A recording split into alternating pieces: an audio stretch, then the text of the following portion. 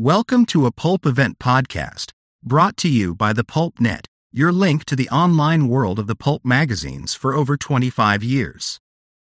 Learn more about the pulp magazines through articles, blogs, bibliographies, links, over 100 episodes of this podcast, and much more at thepulp.net.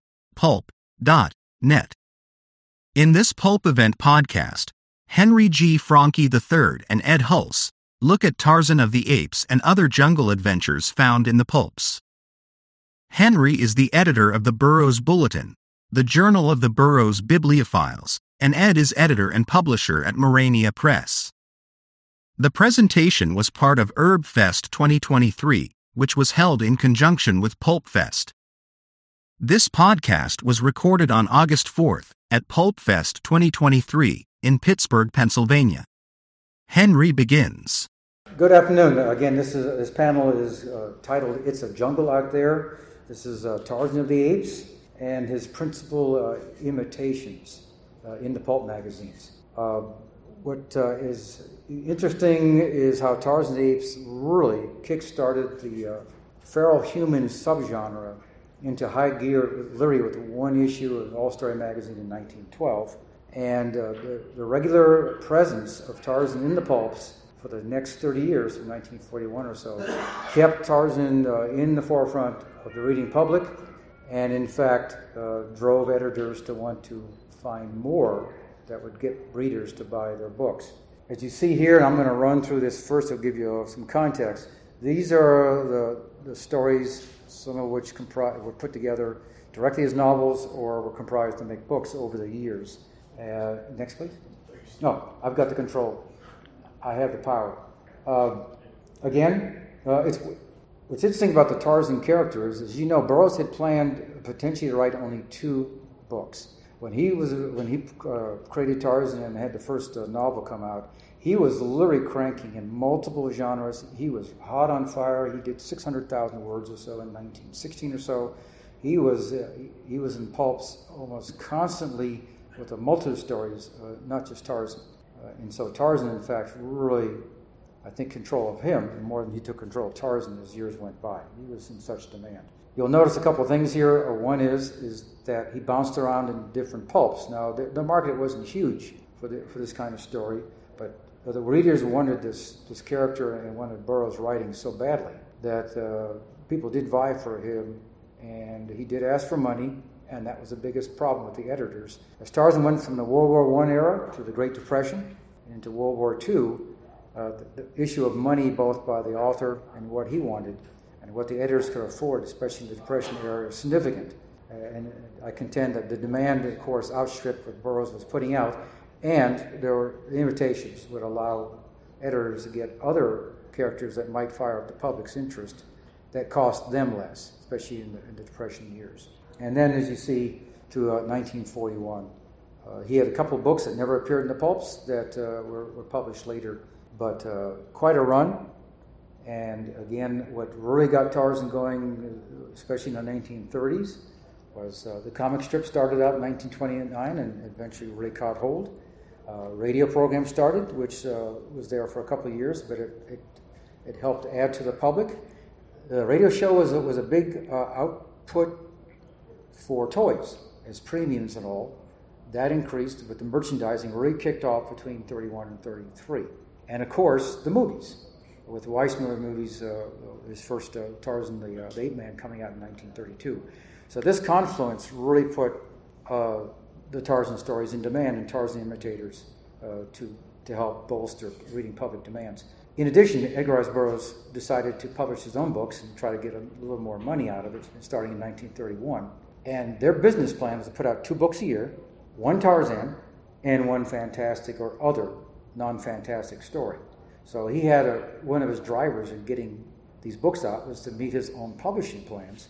At the same time, getting something into the pulps meant, number one, a little more money, and it also, of course, meant a little more public interest in going on and buying books afterwards. So while Burroughs may have thought that he was going to not write Tarzan pretty early in his writing career, it wound up being the thread that kept him in the public eye most internationally and drove the demand, I believe, for Tarzan imitators to fill the gap for the readers. With that, I'm going to pass it on to Ed Hulse to give you an overview of the principal imitators of Tarzan. Yeah, so as Henry said, once Burroughs caught fire, especially with all story readers, which was one of the major magazines at the time, the editor Bob Davis was interested in getting as many Burroughs-like stories into the magazine as he could without having to pay Burroughs. Now, Burroughs, in the teens, his word rates were not as large as they would get in the 20s, but it was still significant. And also, there was the question of how many Tarzans he was willing to turn out. As Henry pointed out, he didn't really want to be pigeonholed. He only expected to write a couple, and I know that he claimed that he felt especially after I think the fifth novel, after Jewels of Opar, he felt that he had completely exhausted the possibilities for new story ideas. Well, he hadn't, and editors still wanted him to do them, so he did. But in the meantime, Bob Davis was looking for others. Now, there's a school of thought that holds that Polaris of the Snows, which was written by Charles Stilson, I think 1918, maybe earlier than that, was a Tarzan character. Polaris grew up in around the North Pole, but the major difference is he wasn't really what Henry called the feral human. While he interacted with wild animals, polar bears and whatnot, he was not raised by them as Tarzan was. He had a father, and even though Polaris was kind of, let's say, emotionally stunted by his limited contact with the rest of humanity, he was essentially human, and he had learned from humans, whereas Tarzan was more a creature of the animals. So it took a while for pulp editors to use the same formula, but chronologically, the first real Tarzan simulacrum, to use a fancy word, was probably Jan of the Jungle, which was a novel serialized in 6 1931 issues of Argosy, beginning April 18th. The story was called Jan of the Jungle. It was later published in hardcover as Call of the Savage, and under that title it was adapted to the screen for a 1935 serial. Now, Jan was a young boy. Oddly enough, the story doesn't begin in the jungles of Africa. It begins in Florida. And he had parents. The parents died. And he had a surrogate mother, if you want to use that expression, in the form of a female chimpanzee named Chikma. And Otis Adelbert Klein, for those of you who don't know, was probably the premier Burroughs imitator and a great fan, and you would think that the two guys would be at each other's throats, because Burroughs was very protective about his work and about his characters and the themes that he had developed in the stories. You would think that he and Klein would be at each other's throats, but apparently that was not the case. Klein, of course, was a famous agent later on, a literary agent, but he wrote not only the Jan of the Jungle stories, but he wrote other science fictional imitations of Burroughs' other characters, like John Carter and David Innes. So Jan begins as a young boy. He's shipwrecked off to the coast of Venezuela and with Chikma, and they make their way into the jungle, and they have various adventures. And it's a very odd section of Venezuela, which I dare say we wouldn't recognize from the news today, an area where prehistoric creatures coexist with bestial, kind of sort of people you'd find in Opar, a bestial tribe. But there is a lost city, which is, again, the mandatory accoutrement, let's say, of these jungle stories. And Jan meets a girl named Mona, or Ramona. They call her Ramona in the serial. And she kind of tames him. She becomes the Jane to his Tarzan, so to speak. So there was a sequel called Jan in India, which is kind of self-explanatory. That was a three-parter that ran in Argosy in 1935, which is also the year that Jan of the Jungle was made into the serial Call of Savage, which was released by Universal. And the guy who played Jan was Noah Beery Jr., who many of you remember from the Rockford Files as Rocky. But in those days, he was a strapping young man, and They incorporated Chickman into the stories. It's a reasonably close adaptation, and it's certainly no classic, but it's very entertaining. It is commercially available on video. So Jan came along around 1931. A little later that same year in the fall, William Clayton published the first magazine called Jungle Stories, not to be confused with the Fiction House Jungle Stories. And primarily it was a reprint vehicle for jungle set stories that had appeared in earlier Clayton pulps, like Ace High, and I forget what other adventure pulps he did in the 20s. But in any event, the cover story, so to speak, and the lead story of each issue was a newly written story featuring a character called Sangru the Sun God. And he was a lot closer to a Tarzan-type character. But the magazine only lasted 3 issues. It's very rare. And I have to confess, I haven't read the Sangru story, so I can't really tell you much about it because, it seems to me if anybody could find them, they'd be perfect candidates for reprinting. But like I say, the magazine only lasted 3 issues and is very hard to find. Probably did not have much of a circulation at all.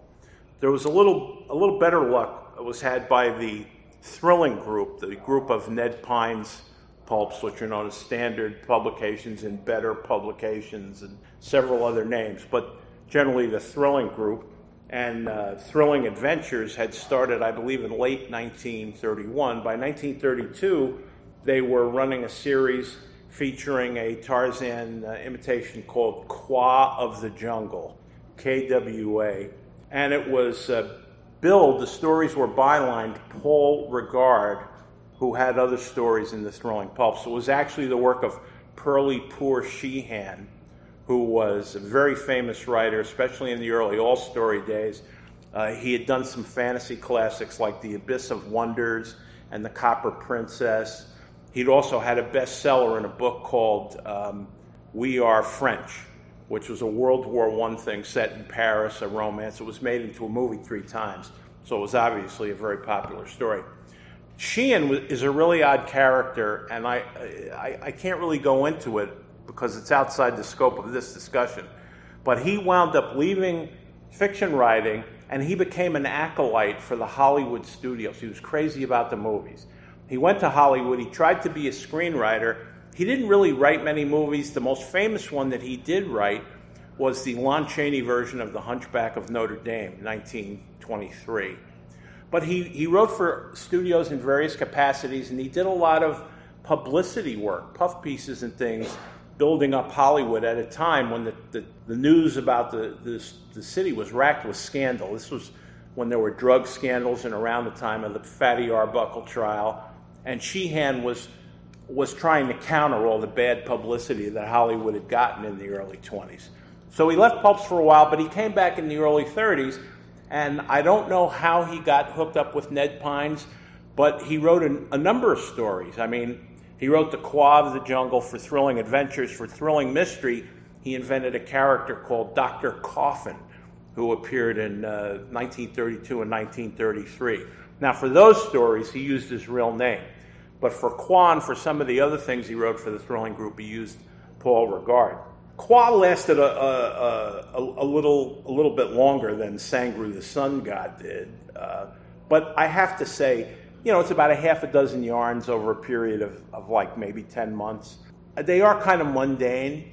They're closer to Tarzan than anything, to date, but it was a pedestrian, I would say, pedestrian imitation at best. So we need not to go into them, which is a shame because Sheehan was a good writer. He was a terrific writer. And anybody who's read some of his earlier stuff, like Abyss of Wonders, I mean, really, really great stuff from teens. But I think he was pretty much played out by the early 30s. So the Kwa stories are interesting, and they're enjoyable enough, but they're certainly not memorable, and they certainly didn't break any new ground. It was all stuff recycled, situations, themes, and characters, including, of course, the inevitable Lost City pops up in at least one of the stories. So while I personally have a fascination with Sheehan's work in general, I can't honestly say that this is something that I would recommend too much.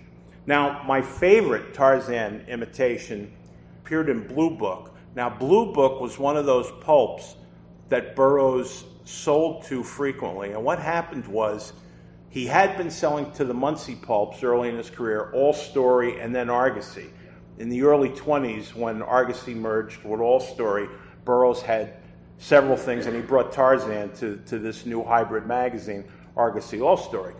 Then he started writing for Blue Book in the late 20s when there was an editorial shakeup at the Muncie magazines, and there were some people within the organization who balked at paying Burroughs word rates. So before the Depression, when he was still riding high, he purposely got these guys in bidding wars, Argosy and Blue Book. Well, Blue Book won out sometimes, Argosy won out other times, but they realized that they could not continue to pay Burroughs these high word rates, even in the Depression, because they did cut his rates during the Depression when they cut everybody's word rates, but Burroughs was still getting more than most of the other guys. So they turned to a very fascinating, again, I think he's fascinating, character about whom very little is known, a guy named William L. Chester, who seems not to have written any other pulp fiction other than this character he created for a Blue Book called Cuyahoga the Snowhawk. Now, Cuyahoga's turf, his home ground, is kind of a wilderness-covered island in the north of the Arctic Circle that's only habitable due to unnaturally warm water currents up there, the source of which I don't think is ever really explained, and volcanic activity, periodic volcanic activity, which warms the place up. But it's got kind of a tropical setting in this island north of the Arctic Circle, which is pretty bizarre. So Cuyahoga is closer to Tarzan in that he has parents, and they are shipwrecked on this island, and his parents are killed by some of the natives, who, by the way, are depicted as ancestors of our own Native Americans. You know, apparently there was a faction of them that drifted south through Canada and settled in America, or what is now America. But they are definitely, you know, native types as opposed to African native types. They have their own religion and whatnot. And the boy, by the way, his real name was Lincoln Rand. That was Cuyahoga's real name. He's named Cuyahoga by the other tribespeople, and he's raised after his parents die by a kindly native named Makui. And Makui is his advisor and trainer, and he teaches him the language that the natives use. And Cuyahoga has a pet bear named Aki, a polar bear, and not a polar bear, but what we'd call a brown bear, and a trained puma called Mika. And a lot of the early parts of the story, just like the Tarzan stories in Jungle Tales of Tarzan, revolve around the young Cuyahoga. Now, they tell enough of this stuff in the first story to set up what he is and what his skills are. He's able to travel through the trees, which the other natives don't do. And Makui teaches him all kinds of survival skills and how to interact with the animals without getting eaten. And but he is constantly at war with the other natives, just as Tarzan was with the African natives. So the first story is called Hawk of the Wilderness, and it was serialized in Blue Book in 1935. It also was published in hardcover, and it was very popular. It proved very popular. The people who liked Burroughs and Burroughs-type jungle adventures found Cuyahoga an acceptable substitute because he was, powerful. He wasn't superhuman, but he was more powerful than the typical human race in civilization. And because of that, and the interactions with the animals and the other natives, a lot of people saw him as a very acceptable substitute for Tarzan. So there was a sequel to that novel the following year, 1936, called Cuyahoga of the Wilderness, which recycled some of the principal characters from the first novel, because obviously, just as Lord Greystoke's people came looking for him in the Tarzan saga, Lincoln Rand's people came looking for him eventually and mounted expeditions to the island. Some of those characters were carried over for the second book, Cuyahoga of the Wilderness, after which Republic Pictures optioned these stories and made them into a cliffhanger movie serial in 1938, which they used the title of the first book, Hawk of the Wilderness, but there's elements from the first two books in there.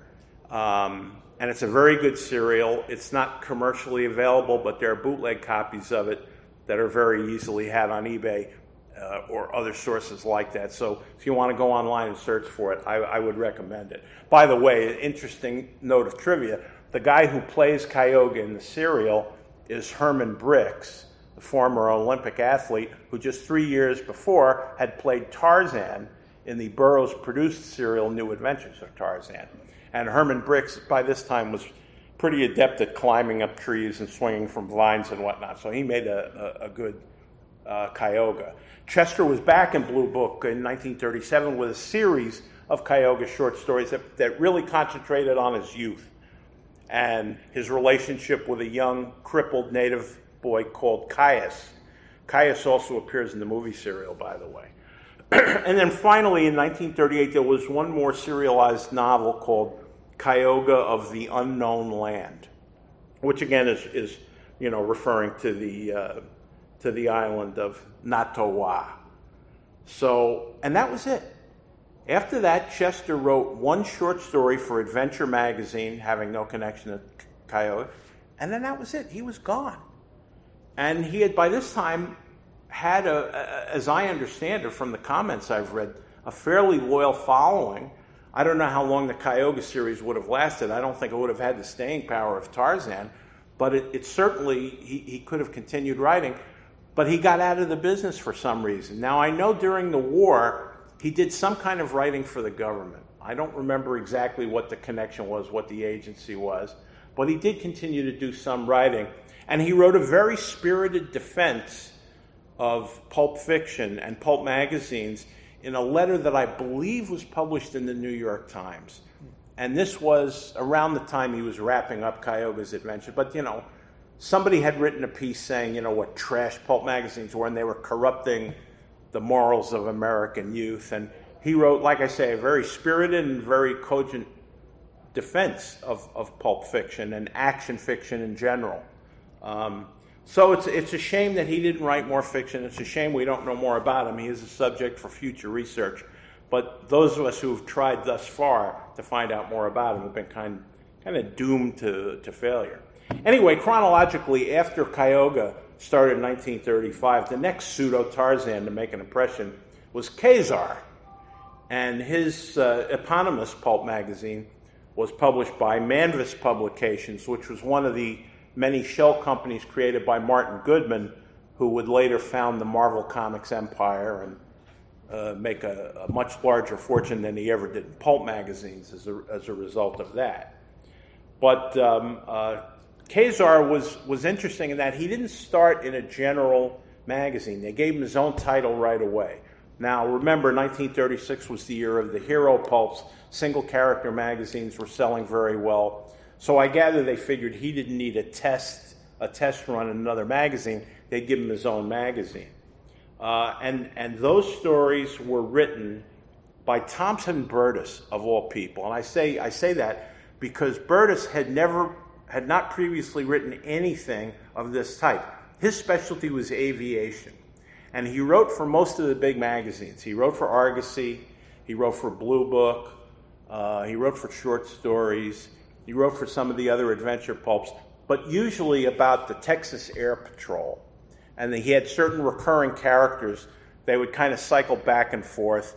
There was one character named Slim Evans, and there were several others that he would use from time to time.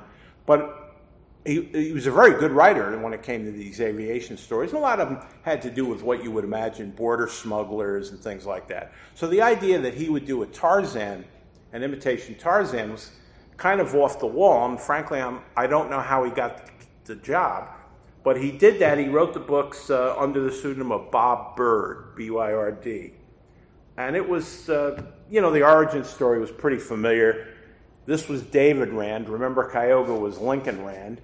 David Rand and his parents crash in a plane in the Congo. And mom dies, dad goes nuts, and somebody has to raise the kid. And he is befriended by a lion whose name is Czar. So the natives give him the name of Khazar, which means brother of Czar. And he wanders around, and in the first issue, he just kind of does the kind of typical jungle feats that made Tarzan popular. They didn't create a Jane for him until the second issue, which was published in January of 1937. And his Jane was a slave girl named Claudette, whom he rescues from an Indian Raja who's been banished and sets up his own kingdom in the Congo. It seemed like a promising beginning, but 5 months passed before the third and, as it turned out, final issue of Khazar. By this time, they changed the title from Khazar to Khazar the Great, but he couldn't have been too great because that was the end of him. And there was a book-length novel called The Lost Empire. So once again, the one constant in all these jungle series, and again, something picked up right from Burroughs, is the concept of all these lost cities that dot the jungle. And I'm reminded of, in the old days in Hollywood, the tour guides would sell maps of all the stars' homes, and you could take bus tours, from one place to another, from Beverly Hills going around to the Hollywood Hills. And I was thinking, wouldn't it have been great for us pulp fans if they had a map of Africa showing all the lost cities that are depicted in all these pulp stories? Some enterprising tour guide could have made a fortune. But like I say, Khazar didn't make it in the pulps. The third issue was his last. However, when Martin Goodman started Marvel Comics a couple years later, Khazar was one of the recurring characters there. So he had a second life in the Marvel comic books of the early days. And again, Thompson Burgess was a really good writer. I don't know why he took this job, because the hero pulps didn't pay a lot of money, and he was doing better in the major markets. The only thing I can imagine is that, being the Depression, a lot of the freelance writers were like actors. Every actor thinks his current gig is the last one he's ever going to get. They all fret about it. So it may be that Burgess just took this stuff as a way of making some extra cash during the Depression. Another excellent pulp writer who had a very long and not terribly distinguished but prolific career was E. Hoffman Price, who some of you may know from his work from Weird Tales, but he did a lot of other stuff too. He was a very prolific contributor to the spicy pulps under his own and some pen names. He wound up doing a Tarzan clone for the Muncie pulps, which were then called the Red Star pulps. So for Red Star Adventures in 1940, he created Matala, M-A-T-A-L-A-A. I don't know if it's Matala or Matala. I'm not really sure of the pronunciation, but they called him Matala the White Savage. And Price did the stories under the name Martin McCall, and they turned out to be 4 50,000-word novels for 4 consecutive issues of Red Star Adventures between June 40 and January 41. So his home turf, he was not an African-type Tarzan clone. He was on a South Sea island. And there again, just like some of the earlier characters I mentioned, including Polaris, he was not really a true Tarzan clone in that he was not raised by or did not pal around with animals so much. But he did grow up in a hostile environment, and as a result developed skills that a lot of the other guys didn't have. So, in fact, he had his advisor was a guy named Moi Uto, who was a witch doctor, and he tussled with a usual motley assortment of South Seas, pearl smugglers and, crooked Dutch traders that were running around there. They were well-written stories, but they weren't terribly exciting, and they didn't really add much to the genre.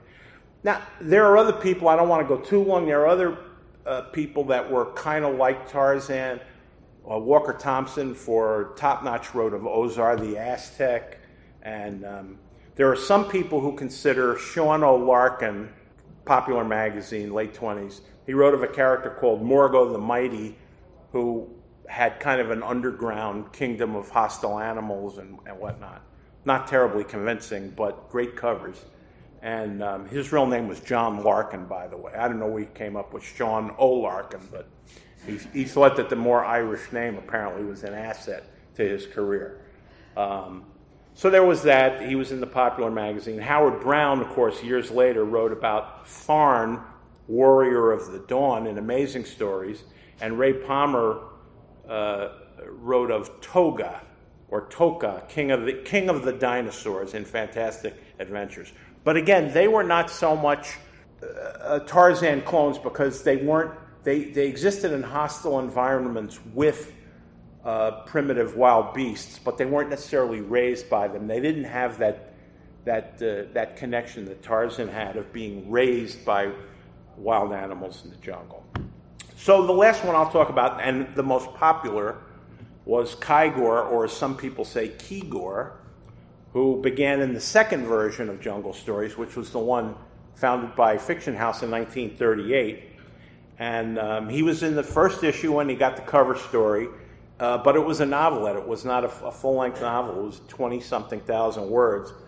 And it was credited to John Murray Reynolds, whose main market was 5 Novels Monthly, which started as a Clayton pulp, but at that time was being printed by Dell. He had something in practically every issue of 5 Novels Monthly, but somehow he got this gig writing for Kygor in Jungle Stories.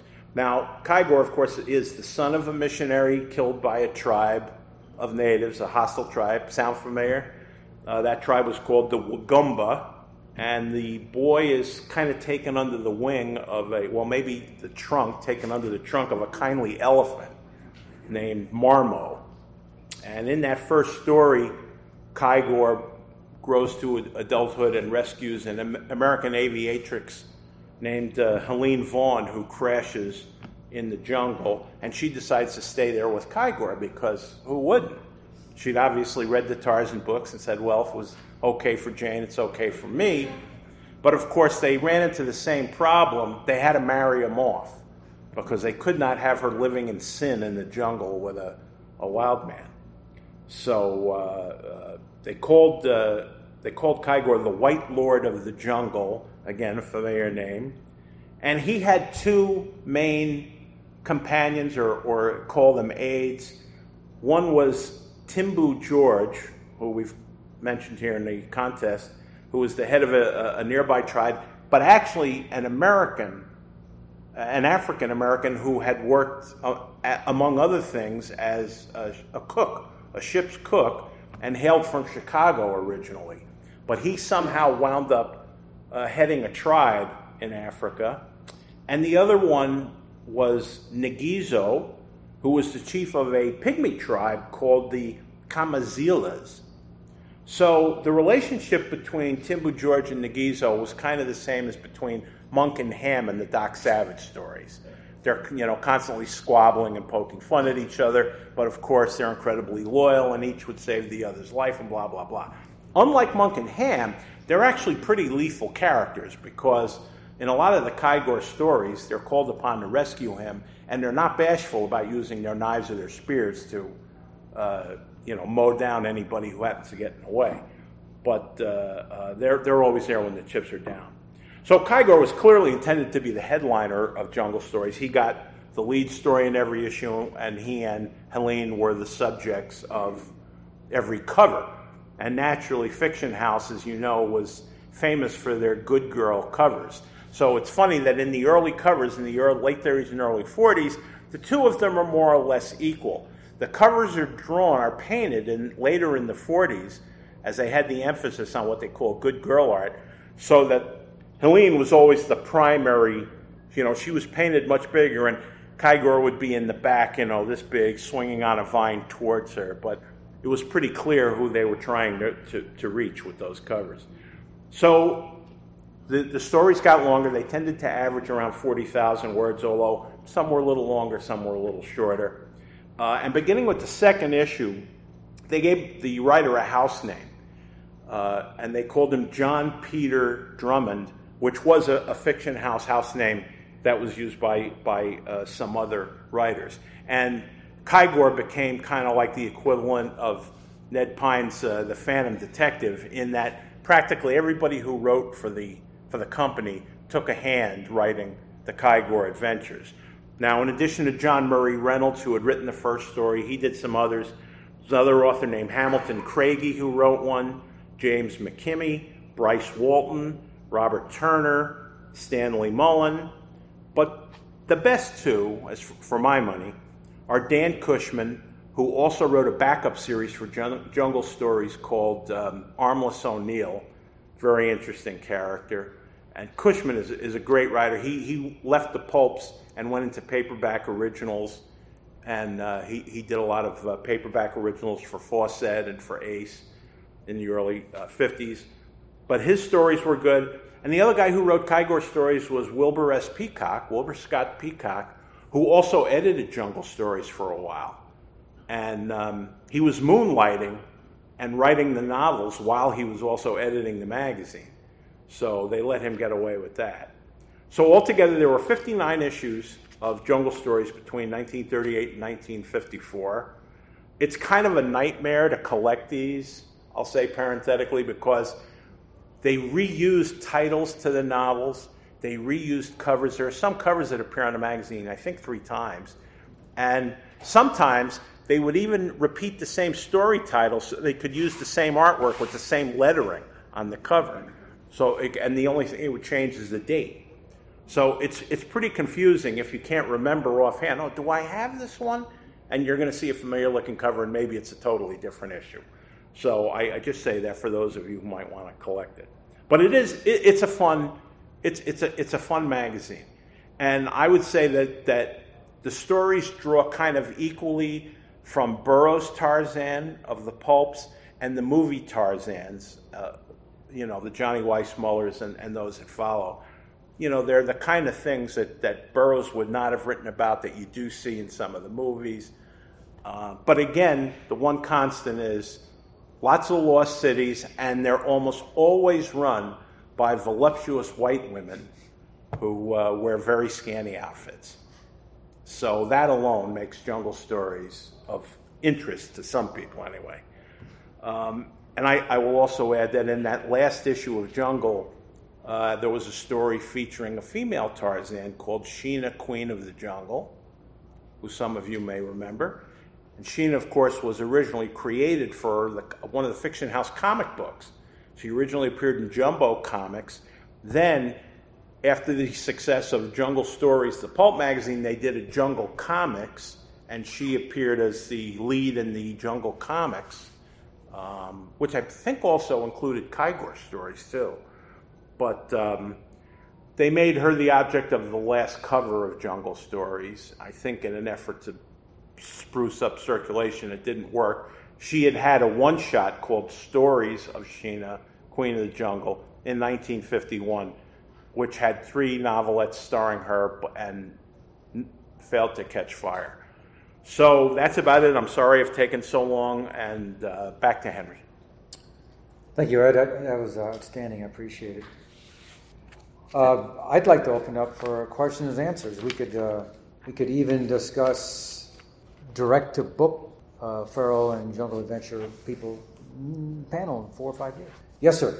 Do you believe that Burroughs was impressed by Mowgli stories by Kipling? Did that start him on the idea of Tarzan? I didn't hear that. The question is, did Burroughs, you can see if I get this right, either was inspired by the Mowgli stories or enjoyed them before he wrote Tarzan? Is that basically the question? Was he influenced by the Kipling Mowgli stories? Oh, Kipling. Was he influenced by Kipling? Right. Jungle Book, okay. Yes.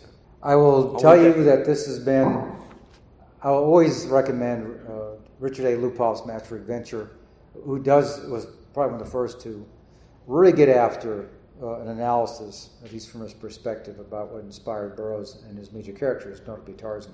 There have been others that have speculated about this, even early on in Burroughs' own career, because people were just fascinated with the idea what caused you, just, brand new writer, to come out with your second published book, to have such an influence and capture reader imaginations? Surely you couldn't have done this all on your own. And of course, no writer does. But the question has been, did you kind of lift it? And I'll tell you, he's always denied that the Jungle Book stories in Kipling actually were a direct influence on Tarzan. So I have some fellow Burroughs fans in here. Does anybody wish to give a perspective on that? Because it is actually a very important question about what led to Tarzan coming out. Yes, sir. Lee. I understand that Burroughs acknowledged the influence of Mowgli on Tarzan. He may have acknowledged an influence. He never acknowledged a primary influence. In fact, in his later years, he said over and over again, he said a number of times Romulus and Remus, and that feral component was actually what inspired him. And as you know, in many schools he attended when he was a teenager, as he was bounced around a bit, he did do more than 1 year of classic studies. And in fact, I'll contend that John Carter Mars and some other books, very early on, were built more around what he learned in classic studies in Rome and Greece than others. So he has denied that Kipling was the primary driver. He was not lifting Mowgli. Now, the idea that he enjoyed the stories, I think, is true. I think they found copies of the books in his library. When he acquired them is another story. But there have actually been whole books written on what was actually the primary source of inspiration on Tarzan. Because I will tell you, very few people want to admit that someone created anything out of the whole cloth without getting something from somebody. Did Dick Lupoff attribute a certain influence? He did. That's a good question. Thank you. Great answers from the audience. Thank you for that. Any other questions? We got 10 more minutes. Do we? Yeah. Let me ask you this question. Who do we think was the first straight-to-book imitation of Tarzan?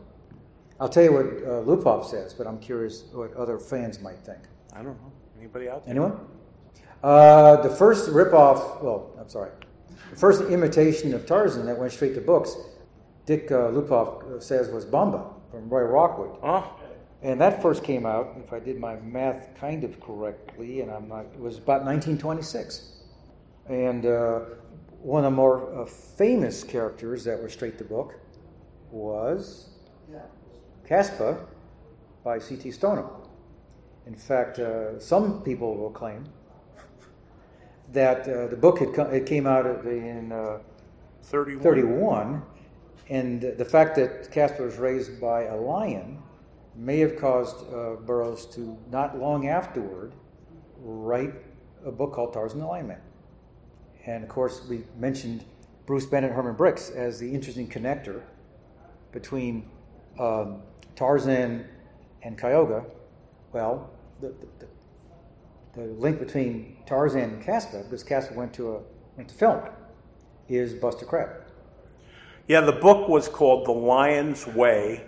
It's very hard to find in hardcover. However, it was reprinted in an issue of Famous Fantastic Mysteries. It was in the late 40s. I couldn't tell you the exact issue offhand, but I guarantee you there's 5 copies in the dealer's Also, if you got your ERB Fest program book, it's in the back inside cover. Yeah. So Buster had been an Olympic swim champ. He competed in the 1932 games in Los Angeles, and he was signed to a contract by Paramount shortly thereafter. Inasmuch as Johnny Weissmuller, another Olympic swimming champion, had been signed by MGM to play Tarzan, Paramount figured, well, this is the perfect guy to do Casper the Lion Man. So they actually bought the book with Crabbe in mind, and he made the movie. His leading lady was Frances D., who was later the wife of Joel McCrea, and that movie was called King of the Jungle. Well, he hadn't finished that movie 2 months when he got a call from independent producer Saul Lesser, who put him in a Tarzan serial called Tarzan the Fearless, which came out in the fall of 1933. And there's a very long story about how that came about, which we don't have time for here, but if you want to know, ask me later on, I'll tell you. I got something. You're talking about all these imitators. When was the first gender bent where we had a female version of your jungle? characters like Sheena and that kind of stuff. You know? Well, I mean, Sheena was created in 1938, but she didn't originally appear in Pulp. She was in the comic book. If you're talking about pulps in particular, there was a series in All Story magazine in the teens that took place in Borneo. And I'm trying to remember the female lead's name. But again, she lived in a hostile environment, in a jungle environment. But again, it wasn't quite like Tarzan in that she was not a wild or a feral type person. She just happened to exist in a jungle. But she interacted mostly with humans and not with animals. But that goes as far back as like 1918. Daughter of the Jungle, I think, is one of them. There are 3 or 4. Oh, The Argus Pheasant is one of the novels. Think of the Otis Albert Klein did was it Jan of the Jungle or something like that? Yeah, I mentioned Jan. Yeah, but that was much later. It is interesting. There's a minor character, and I, of course, will not remember the novel, where there's these attempts at melding gorilla and human genes. And all sorts of weird combinations happen. And there are, in fact, these weird combinations they're feral to the point that they were born genetically feral. And there was this very wild female that wound up, I love this part of the story, and I keep trying to remember if it was Tarzan Invincible or what, where they basically domesticate her. And she winds up in Hollywood starring in movies, smoking cigarettes and all. Am I getting this wrong? Anybody here? Tarzan and the Lion Man, the character. It was Tarzan Lion. Yeah. So I thought that was a great, ironic twist back as well. And of course, especially with Tarzan's quest, Jane, of course, is not feral, but she has shown to have acquired more of a jungle craft skills from her husband, and especially shows. And actually, this, I think Burroughs highlights this once or twice in the novels, but it comes out most prominently in Tarzan's quest. So we at least get Jane to be a kind of a sort of Tarzan clone-ish through just a bent of hard work and good training. Got time for 1 or 2 more questions. Do you consider Miriam feral? That's a good question. That is a good question. I would say, in the strictest sense, no. Yeah, I mean, she was thrown into it, and certainly, hanging around with Korak, I'm sure it rubbed off on her. But I mean, she doesn't come originally from that kind of background. Of course, the irony is that Korak himself, done several years in high society. Miriam, on the other hand, wound up being enslaved very young. So one might say that in some ways, she kind of straddled some pretty sad upbringings. As you know, the gentleman that grabbed her was very cruel to her the whole time. So, but it's great. One more question? One more. Lee. Are you familiar with John Gore of Lost Land? Yeah, John Gore was another character that appeared. Was that amazing or fantastic? I don't know. I got it in book form. It was in one of the Ziff Davis pulps. It was either Amazing Stories or Fantastic Adventures, 1940, 1941. It was Fantastic Adventures, Return to John Gore, and 51 was John Gore Fights Back. So the first one was October 1940, Fantastic Adventures, by Robert Moore Williams. So I would say he probably was the next step of prominence. Yeah. And one of the issues, I want to say it's 1942, it's certainly one of the World War II issues, has got a fantastic John Gore cover by J. Allen St. John, which is very much in the mold of the Tarzan covers that he did. In fact, I think St. John may have actually done 2 covers. He might have. But in fact, it's interesting, if you really want to go 6 degrees of separation from Tarzan, is how many times does St. John get to do an imitation on a cover? John Gore is definitely the big one. Great. Let's, since nobody's bugging us, let's take one more question if there's one out there. Oh, we were so close to perfection. Anyone? Throw in a question. All right, I guess we've exhausted the topic. Lee? Oh. Any comments on Satyrine Fanderuli?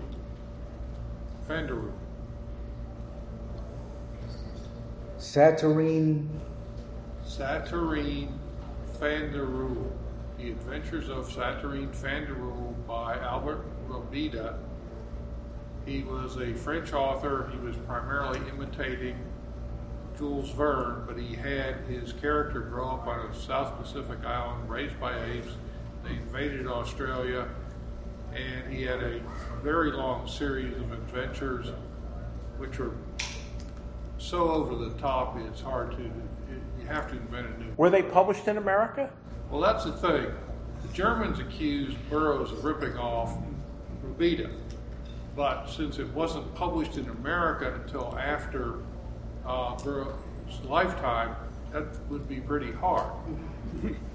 I'm not familiar with the character at all. I doubt it appeared in a pulp magazine here. I will say that I annotated my notes here, that maybe in 6 years we do a panel on outside the U.S. Tarzan imitators. And then in 7 years from now, we'll do all the rip-offs of Tarzan with further adventures not authorized. So I think we have a plan for the next, say, 10 years.